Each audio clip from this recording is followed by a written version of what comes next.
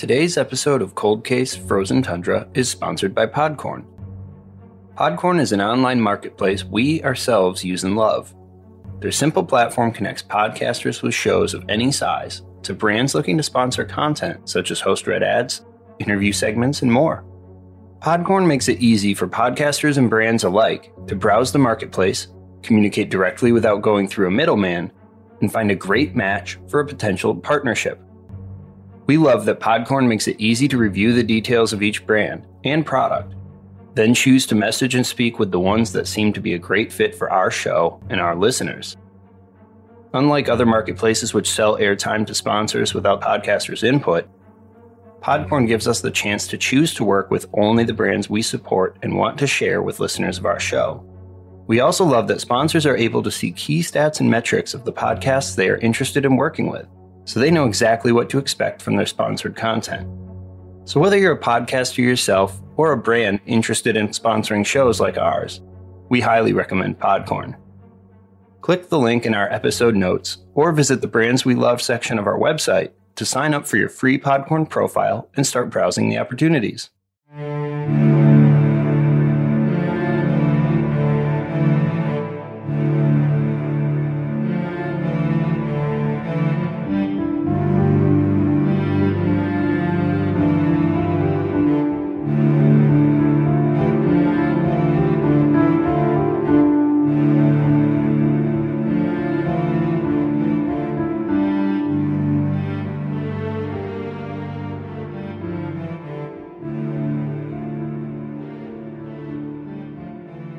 It's fall 2020. Dr. Jordan Karsten and a small team of anthropology students from the University of Wisconsin-Oshkosh pick their way down a gently sloping hill that runs from the dusty road towards the field and brush below. It's early morning. The summer sun has not yet lifted the dew from the native grasses and underlying growth on the property, and many of the students wear rubber boots to keep the moisture from soaking their clothes. A surprising number of snakes weave their way through the dense tangle of brush and roots that mark the boundary between the farm field and untamed land. Up ahead, the rising sun glints off the surface of a small pond, which quickly turns the fertile soil surrounding it into a murky bog. Dr. Karsten points out key areas of interest as they walk, assigning teams of students to dig test pits at various points. At key levels in the dig, they use trowels, as they must carefully examine each scoop of earth that is removed. Dr. Karsten's team is conducting an initial examination of a property in Omro, Wisconsin, property owned by Jean, who earlier reported to police her belief that the land just might contain the missing remains of Starkey Swenson. 1 year later, armed with the latest technology and information on the case, Dr. Karsten, his students, and a team of experts plan to conduct an expanded search at that site in hopes of finding Starkey Swenson's body, and with it, answers. This is Cold Case Frozen Tundra. I'm your co-host Matt Hiskis, here alongside Dr. Jordan Karsten himself for another episode in our search for answers in this case. This is episode 7, How to Find a Buried Body.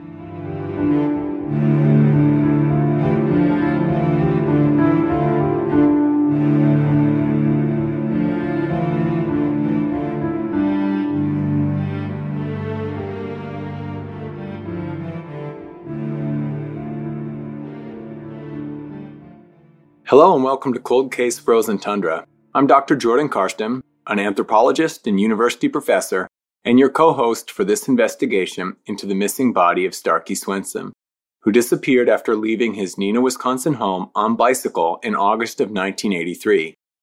If you're joining us for the first time, we highly recommend that you listen to the earlier episodes in this podcast, as we cover Starkey Swenson's disappearance and decade-long missing persons investigation, the arrest of John C. Andrews, who's the man charged with Starkey's murder, his trial, and new breaks in the case that have led us to this point as we plan an in-depth archaeological search for Starkey Swenson's skeletal remains. In our recent episodes, we heard from Jean, an Omro, Wisconsin landowner who recalled John Andrews' strange connection with members of her family during the investigation and trial for his involvement in Starkey Swenson's disappearance.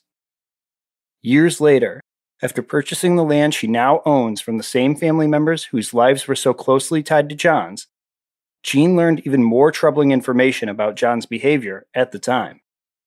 A neighbor to her property informed Jean that she had long ago witnessed John Andrews using a small access road to enter Jean's land at night and, using his headlights to cut through the thick darkness in the Wisconsin countryside, the neighbor said John was digging in a section of the property.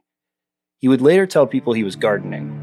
Although Jean most clearly recalls John Andrews spending time with members of her family at the Omro property in the early 1990s, right around the time that he had posted bail and was awaiting his murder trial, we've spoken to other family members who co-own the land with Jean, who are certain that John was also at the site during the 1980s, around the time of the murder of Starkey Swenson. Some have even stated that they remember seeing John in the field after dark on the night that Starkey disappeared, and that they'd heard he was seen the same night at the Drop Zone Bar, covered in dirt. The Drop Zone Bar, if you recall from earlier episodes, is the same location John gave police as his alibi for the night of the murder. He told investigators he drove there after leaving his ex-wife Claire's home on August 13th, and said that he could not have murdered Starkey Swenson because he was at that bar, about 25 minutes away from the scene.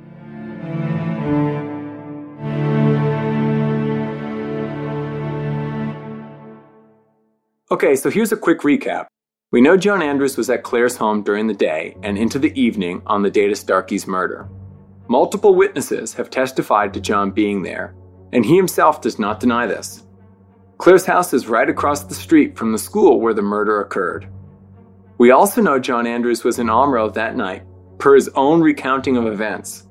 Although he says that this is proof he didn't murder Starkey Swenson, our new information from Jean and her family creates a second possibility, that in addition to visiting the Drop Zone Bar that night, John may have driven a few minutes down the road to the nearby property and possibly buried Starkey's body there.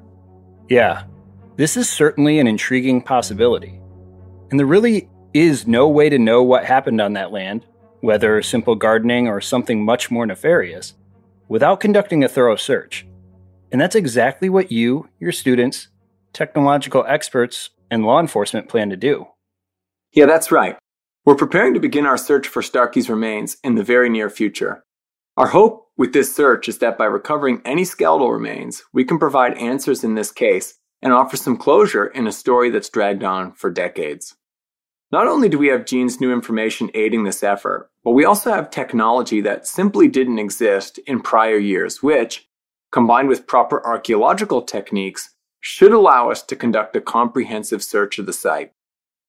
In this episode, we wanted to share some insights into the technology that we're going to be using, what we hope to gain from it, and also discuss the science of an excavation for human remains.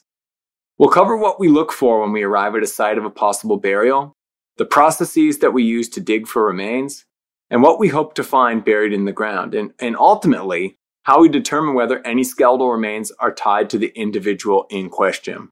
Great. So, a little later, I will be interviewing you, Dr. Karsten, on your experience looking for both ancient and more recent human remains, and how that might translate to the upcoming search for Starkey Swenson's body. But before that, let's dig a little into the technology that will be used in the Omro search. We had the pleasure of interviewing Dan Joyce, another anthropologist who now specializes in the use of ground-penetrating radar, or GPR for short, to assist in archaeological excavations. Yeah, that's right. When I was first approached with the request to coordinate an excavation on Jean's property in search of Starkey Swenson's remains, I immediately thought that this was a scenario where GPR could be quite useful. We have a large piece of property to cover, and although we have some general information on the area in which John Andrews was seen gardening at night, it was dark, nearly pitch black that far in the country, and we don't have a specific spot pinpointed for us to dig. Not to mention that, in terms of the memories of the people who saw John Andrews there, it was almost 40 years ago, and so it's really hard to remember exactly where he might have been gardening. GPR is able to help us out a ton in situations like this, because it can give us some key information that helps guide the best places for us to dig deeper. For more information on how GPR works and how it might be helpful in our search, here's Dan.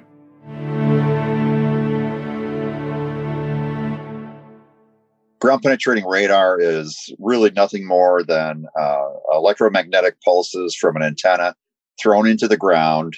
They look at the dielectric conductivity in the soils and in the objects that are underground.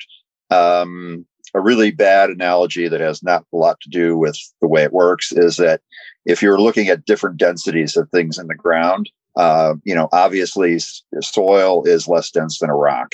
It's doing the same thing with the dielectric conductivity.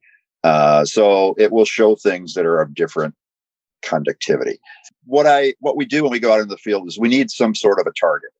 So it's best to do a walkover of some sort and identify potential disturbed areas, pits, things like that. The ground penetrating radar can do a decent sized piece of ground, but you really don't want to go over like 25 by 25 meters. And the reason for that is if your vision, your ability to see what's in it, decreases the larger you go. So if you do a 75 or 100 meter grid, you're going to see probably several times less clarity than if you did a 25 by 25. So if we can find a pit and do a quick 5 by 5 meter over it, that would be perfect. And the way we do that is we basically set up a very quick grid, a square or a rectangle, and we set pin flags on the baseline this way, and then on the farthest baseline this way. The pin flags are alternating colors. They're a half meter apart. I have a 400 megahertz antenna, which is great for archaeology. It's great for looking for burials. In the best soils, it'll look about 12 feet down or so, maybe a little bit more. A lot depends on the quality of the soils as to how deep you're going to penetrate with your signals. Once you get into clays, there's some difficulties. The clays tend to attenuate or deaden your signal. So these flags are a half meter apart, and that's the way we collect. We go from flag to flag and collect different lines of data. And we can do that in a unidirectional way, starting at the baseline and going all the same way. Or we can do it in kind of a zigzag bidirectional manner. There's a little more accuracy to the unidirectional way, but you end up walking twice as far. So it takes more time, obviously, and takes more energy. What we're doing when we collect the data, we do the transect. So if it's a 5 by 5 meter, you start at the 0 line on one end and you go to the 5. And if you're doing that in half meter increments, you have 11 files you're doing, one for the 0 and then 10 more for the rest. And all you're doing is you're looking at a slice in the ground. So if you cut a cake straight across and lifted that skinny layer up, that's what you're looking at. You're looking at those layers in your cake. It's really a pretty simple mechanism. One of the things you see is there's a screen that you can look at in the field, and one of the things you see on TV all the time is they start pointing at the screen and going ooh, oh, ooh, ooh. That works really well if you're looking for a brick wall. If you're looking for something more subtle, like a body, you rarely see anything in the field. What you have to do is you have to take that data back. You have to run it through at least 4 different cleaning processes to take the noise out of the data. And then what we can do is we can look at those profiles one at a time to see what's unusual. Are there dips in the profiles? Is there a pit? Is a garbage pit, a tree fall, or a burial? We don't really know. And we don't know until we go out and test. We have to dig a hole. And what we can also do is we can take that data and drop it into a 3D file and get a 3D representation. Now, this isn't like on some of the TV shows where you see, they're looking into the ground 3D and they see, oh, that's a teacup down there. It doesn't work that way. It's not floating in space in 3D. What it is you've got 3 planes, obviously X, Y, and Z. You can move them around to get a better look. And the best part of it is you can take an aerial view of it on the Z plane. And you can see if you have some good, well-defined burials. I mean, you can see an oval disturbance.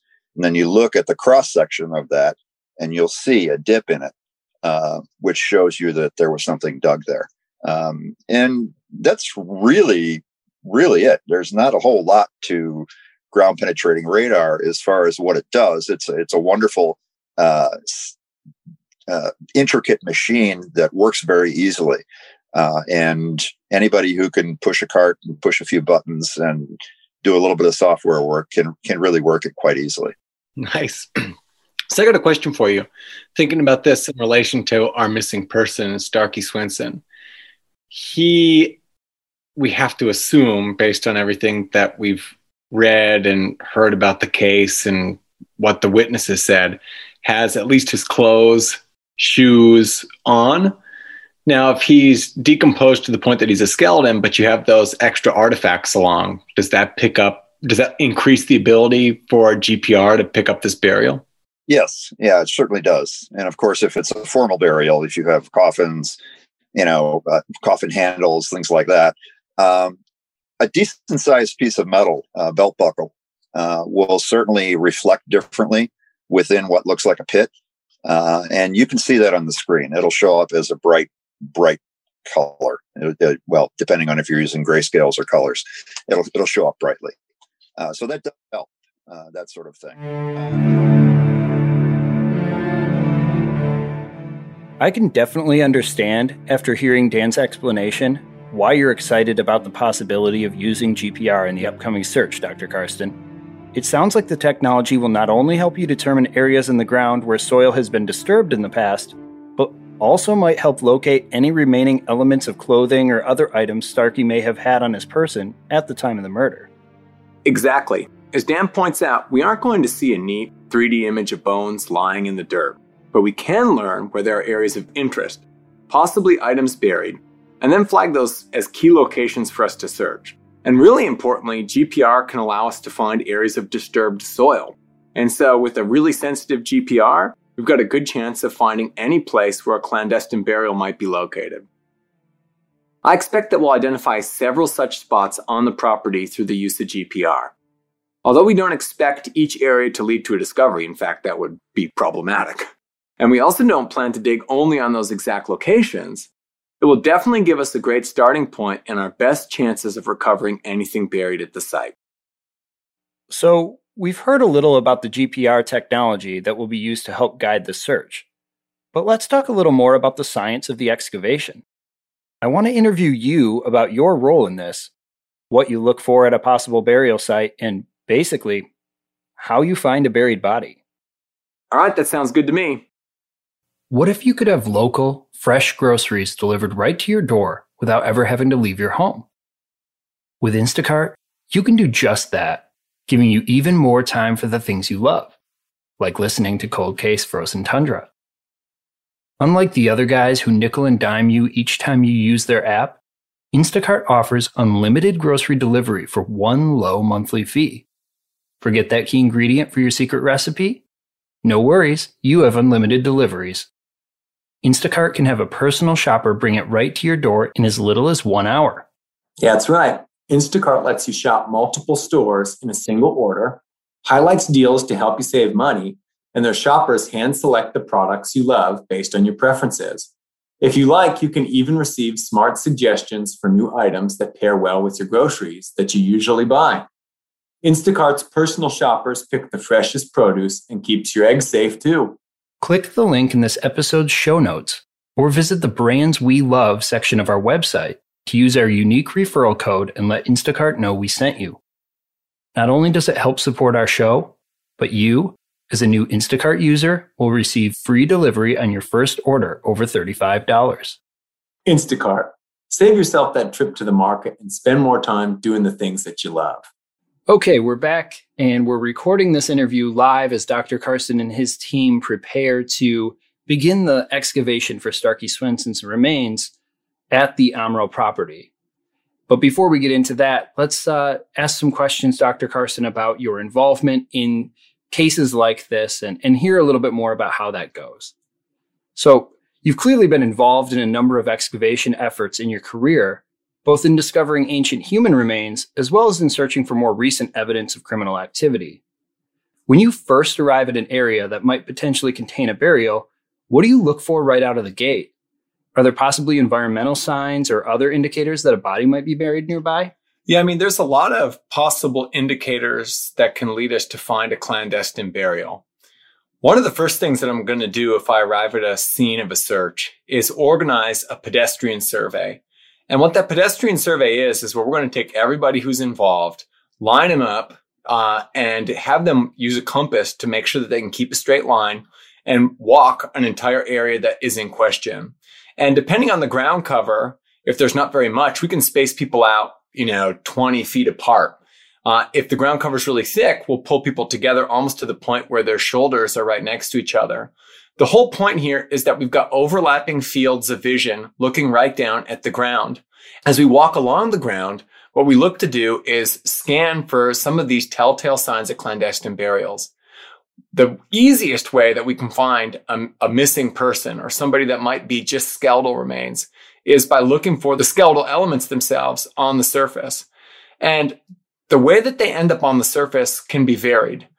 Erosion can lead to the exposure of a skeleton, and we might be able to see it just that simply. In other cases, it's the activities of other non-human animals, especially canids. And so dogs, coyotes, wolves, foxes will dig in the earth. They're attracted to decomposing bodies, and they look to retrieve for themselves skeletal remains.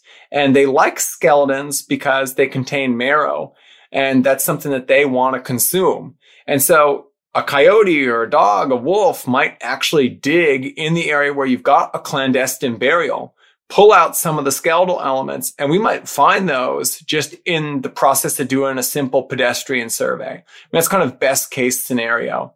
What else might expose skeletal elements from a clandestine burial that we might see in a pedestrian survey? Well, agriculture can. The process of plowing land, farmers digging in farm fields, can also lead to the exposure of skeletal elements on the surface. And so we're going to look for that too. Just covering the territory of interest with a pedestrian survey really is a great way to start. I mean, it's the way that we want to be sure that we don't have any skeletal elements sitting on the surface. One thing that anthropologists really help out with when it comes to pedestrian surveys is being able to tell law enforcement the difference between human and non-human animals. On Gene's property near Omro, we've got 12 acres. There are many animals that have potentially died on that property in recent years whose skeletal elements we're going to find in a pedestrian survey. That's going to include white-tailed deer, possums, raccoons. Hell, the place is covered in snakes, to be honest, which really sucks. And so some of their skeletal remains are going to be present there. For most folks, unless it's a skull, it's really hard to tell if you're looking at a human versus non-human animal. And anthropologists are trained, myself, my students, in order to recognize those anatomical features that set our species apart from all the rest. And so when we find bones on the surface, we're going to be able to figure that out really quickly. So that's one of the first things that we're going to do. If we're lucky enough to find skeletal elements on the surface, I mean, that makes the search really easy, but that isn't typically what happens. What do we look for instead? Well, clandestine burials typically result in depressed areas of earth. Think about it like this. You take a cadaver out to a place where you want to bury it. You dig a hole, you place the body inside, you cover it with dirt. That dirt is loose, first of all, right? You've taken packed dirt, you've basically loosened it up with a shovel or whatever digging implement you're using. You place the body inside and you cover it back up with dirt. Well, that dirt is going to compact, and that can result in the kind of depressed area that you see. Another thing that happens is the decomposition of the body itself. And so the torso, the thorax, they decompose in terms of the soft tissue, and this does lead to a depression in the earth. And so anytime we see a depression, we're going to flag that as an area that we're going to potentially want to excavate at some point.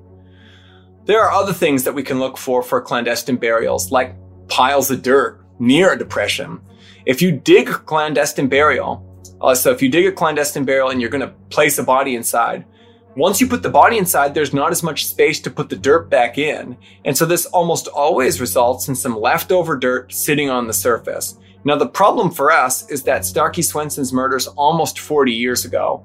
And so some of these kind of geological aspects, right, in terms of the soil, these leftover dirt piles, the depressions, might not be as readily apparent. How can we get around that? we're utilizing all the aerial photography of the area that we can get our hands on. And so aerial photography can be a help for us to recognize areas where a clandestine burial might have been dug. In the process of digging and disturbing the dirt, it can encourage additional plant growth all by itself. And so we can look for that extra plant growth even in the satellite pictures as areas that we might want to investigate through excavation. The other thing is when a human cadaver is placed in the soil, you end up with additional extra kind of abnormal plant growth in the area where that burial exists. And that's because a decomposing body provides the lipids, the carbohydrates, the proteins that plants can utilize to fuel their growth. And so any place where we find extra growth might also be a location that we want to excavate and actually look to see if we've got a burial in the area. Okay. So it sounds like in a case like the disappearance of Starkey Swenson, which is decades old, there might be some indicators present that there's a burial in the site, but there's also a decent chance that some of those indicators have faded away. We've heard from Dan how GPR might be able to assist in identifying dig locations, but how else do you set up your excavation to ensure nothing's missed? I mean, really, what does an archaeological search even look like? Well, I mean, setting up our excavation to make sure nothing's missed does take a lot of effort. And so GPR is great. Like Dan said, and like I've mentioned, GPR is going to help us see items that are actually in the ground. It's also going to help us locate disturbed soil. And so we're going to excavate in any area that it looks like there's disturbed soil or items buried in the earth. Now, how do we make sure that nothing is missed? Really, in this case, we utilize something that's not that technologically advanced, but it really helps us, and that's sifters.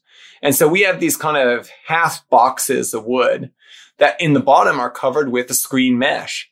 And we take all dirt that's excavated from any area that we think might be a clandestine grave, and we push it through that mesh. We shake it through. And in the process, we make sure that any small fragments of bone or small bones themselves, like the bones that are present in your wrist or hand, your ankle, your feet, teeth, are going to be caught in that screen. And so in a situation where potentially a body is moved, typically some small skeletal elements will be left behind. Sifting allows us to make sure that we didn't miss anything small. And so that's one way that we ensure that nothing is missed during these types of excavations. When it comes to an archaeological search, what's it look like? Besides the pedestrian survey that I've talked about, we also will dig a series of test pits across the area where we think that John Andrews was, gardening at night. And what test pits are is just these small holes where we actually look at the layers of the earth. What we call the layers of the earth, they're different colors. We call it stratigraphy, right? Each layer is an individual strata. By looking at the stratigraphy, we can see if the layers of the earth are intact. In a place where no burial's ever been dug and no soil's ever been disturbed, we'll actually see the layers of the earth in different colors, almost like a layer cake. If we see that, we know that we're not missing anything there because nobody's ever disturbed the soil in that location. In locations where we excavate test pits and find, mottled looking soil, where soil of many different colors is mixed together from many different layers, then we know that something's disturbed the soil there. We don't know what it is. I mean, it could have been a clandestine burial being dug. It could have been a tree falling and then, different soil actually filling in that spot. It could have been a coyote that was digging a hole, right? And that eventually mixed some of the soil together and some new soil filled in the hole. And some of that soil, is different colors from the different layers that coyote had disturbed. But that's really the key. We want to find intact stratigraphy, intact different colored layers of soil that will allow us to recognize that there's never been any disturbance in that location. And it's the combination of all these things, sifting, looking at stratigraphy, and making sure that it's intact, that will allow us to be sure that we haven't missed anything on this property. Okay, yeah, that's really interesting to me. And you talked a lot there about stratigraphy and how that plays into whether or not you pursue a hole. Are there any other factors that indicate to you when it's time to stop digging, or is there a certain depth you dig to that you try to reach where a human burial just can't exist anymore? Yeah, I mean, there's really not a depth where one couldn't exist, but it's all about the stratigraphy to know when we can stop digging. I mean, if we dig a hole, like let's say the GPR hits in a spot where we can see that, or at least it's indicating to us that there's disturbed soil. If we dig in that area and, the GPR shows us that, okay, we might have disturbed soil down to 4 feet, and we're down 3-4 feet, and we see that the stratigraphy is intact, something else is setting off the GPR. Maybe it's, kind of soil that's not similar to the soil around it. Could be from many different geological processes. But in those kind of situations, if we see the stratigraphy intact, we can be assured that nobody is dug there and nobody's placed a burial there. And so that's what really tells us when we can stop digging. When we see intact stratigraphy in any of the locations that are questionable, if it's intact, not mixed, not mottled, not disturbed, we know that there's no burial there for us to discover. So depth is not as important as looking at the stratigraphy. Okay. So in past episodes, we've talked about 3 possible theories which could lead to Starkey's remains being on this property we're about to search. 2 of them, first, that John Andrews buried the body in Omro on the night of the murder, or secondly, that he stored the body elsewhere and then moved it to Omro near the time of his trial, around the time Jean remembers him spending time on that property. Both would indicate that the body's still on that land. But our third possible theory, that John buried Starkey Swenson there on the night of the murder and then later, possibly near the time of the trial, moved the remains to another location, would mean there's no longer a skeleton left to find on Jean's land. In prior episodes, you've mentioned that there's still some options if this were in fact the case to prove a skeleton had possibly been there. Can you tell us a little more about that? Yeah, I mean, in this case, we're really counting on the fact that some decomposition has taken place. If Swenson's body was placed there initially in the 1980s and then moved in the 90s, we would expect some considerable decomposition to have occurred, possibly, and I think likely to the point of skeletonization, where there's very little soft tissue present. In my experience in Wisconsin, a couple of years of time of exposure to Wisconsin elements on the surface, slightly longer than that if buried in the earth, will result in skeletonization. If, let's say, Andrews shows back up at the Omro property, digging up the burial, comes into contact with bones, tries to collect them all to move them to a different location, he could have been successful in moving many of those bones. It's very unlikely that he would have been able to recover all of the small bones that would have made up Starkey Swenson's skeleton. A human skeleton includes 206 bones, give or take. Sometimes people have an extra one or less one here or there, but about 206 bones.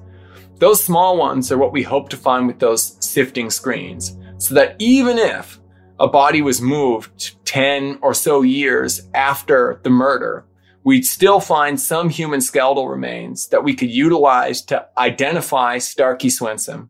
Okay, yeah. So, I mean, to me, it makes sense that when you're burying a body, you're burying one object, one body. But then when you return back to dig up that skeleton, you have to account for 206, roughly, items and get them all if there's not to be some sort of evidence left that we could potentially find. Yeah, and without sifting, I mean, that is a task that is nearly impossible.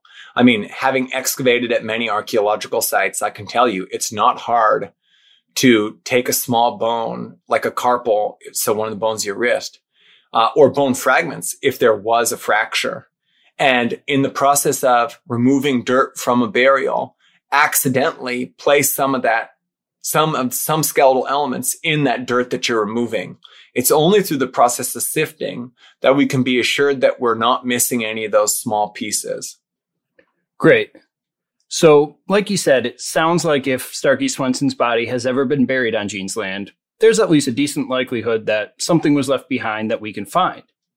So, what happens if you do find a bone or even a full skeleton? Are there ways to determine whether it is, in fact, Starkey Swenson's remains? Yeah, I mean, there's actually a lot of options here.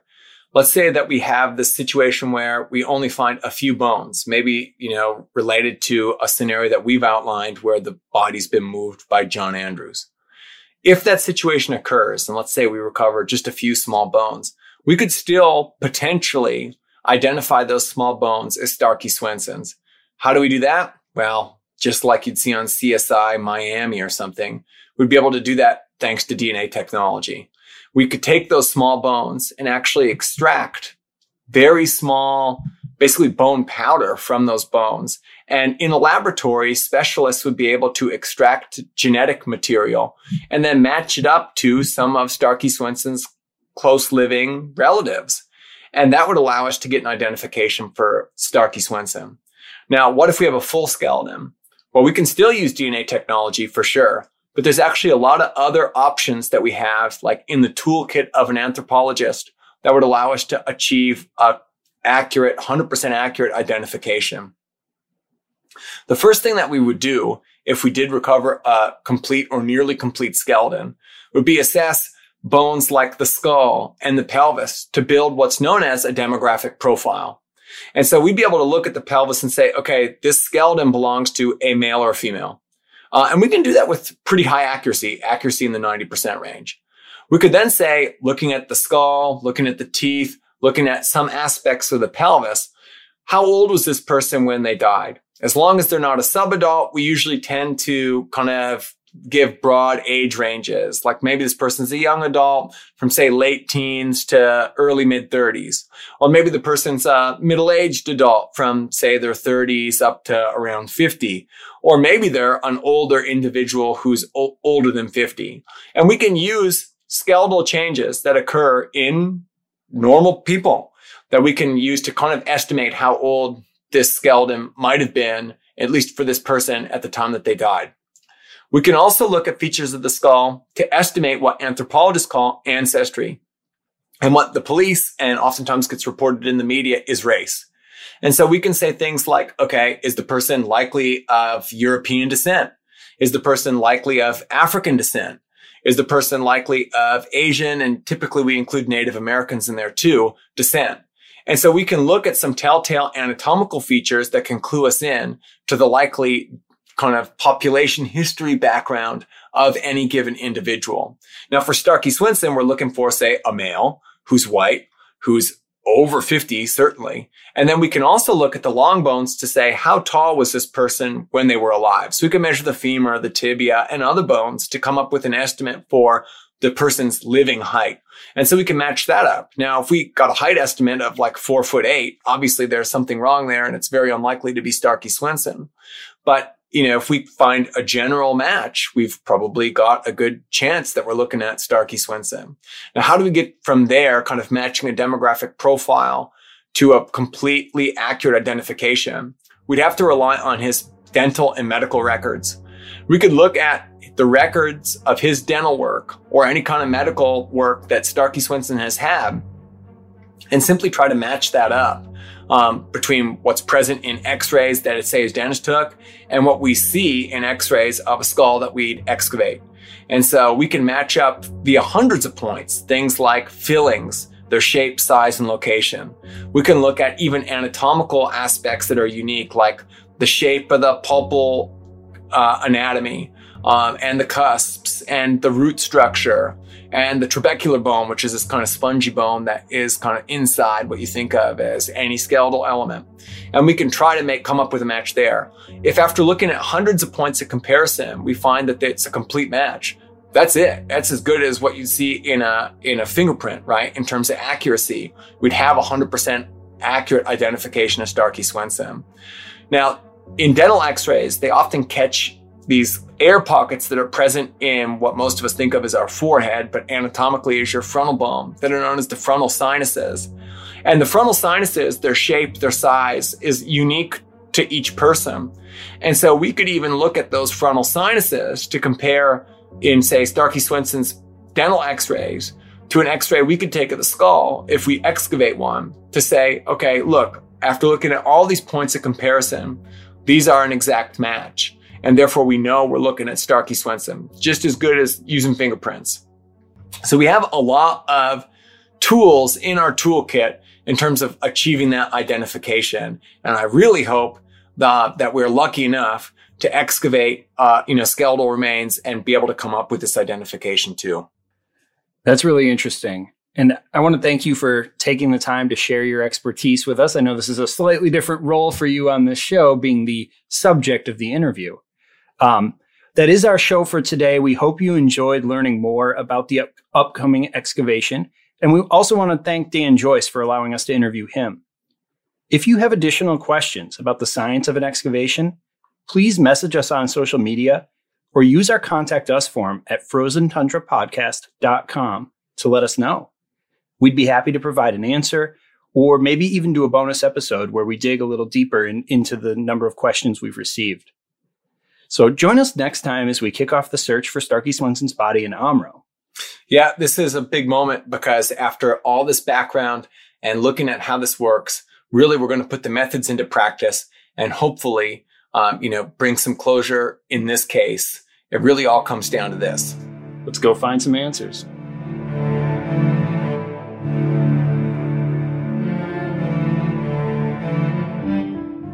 If you want to know more about the Starkey Swenson story, we highly recommend you visit our website or follow our social media channels on Instagram, Facebook, and YouTube for additional information, behind-the-scenes footage, and more. We will continue to post insider content and updates as this real-time investigation progresses. You can find our social media pages using the links on our website or by searching for us on our social media platforms. We'd like to take a moment to thank those who helped us compile information on this case, including the Winnebago County Sheriff's Department, newspapers.com, and individual citizens who've shared their knowledge. Our theme music was created by Mario Cole 06 and is available for download from Pixabay.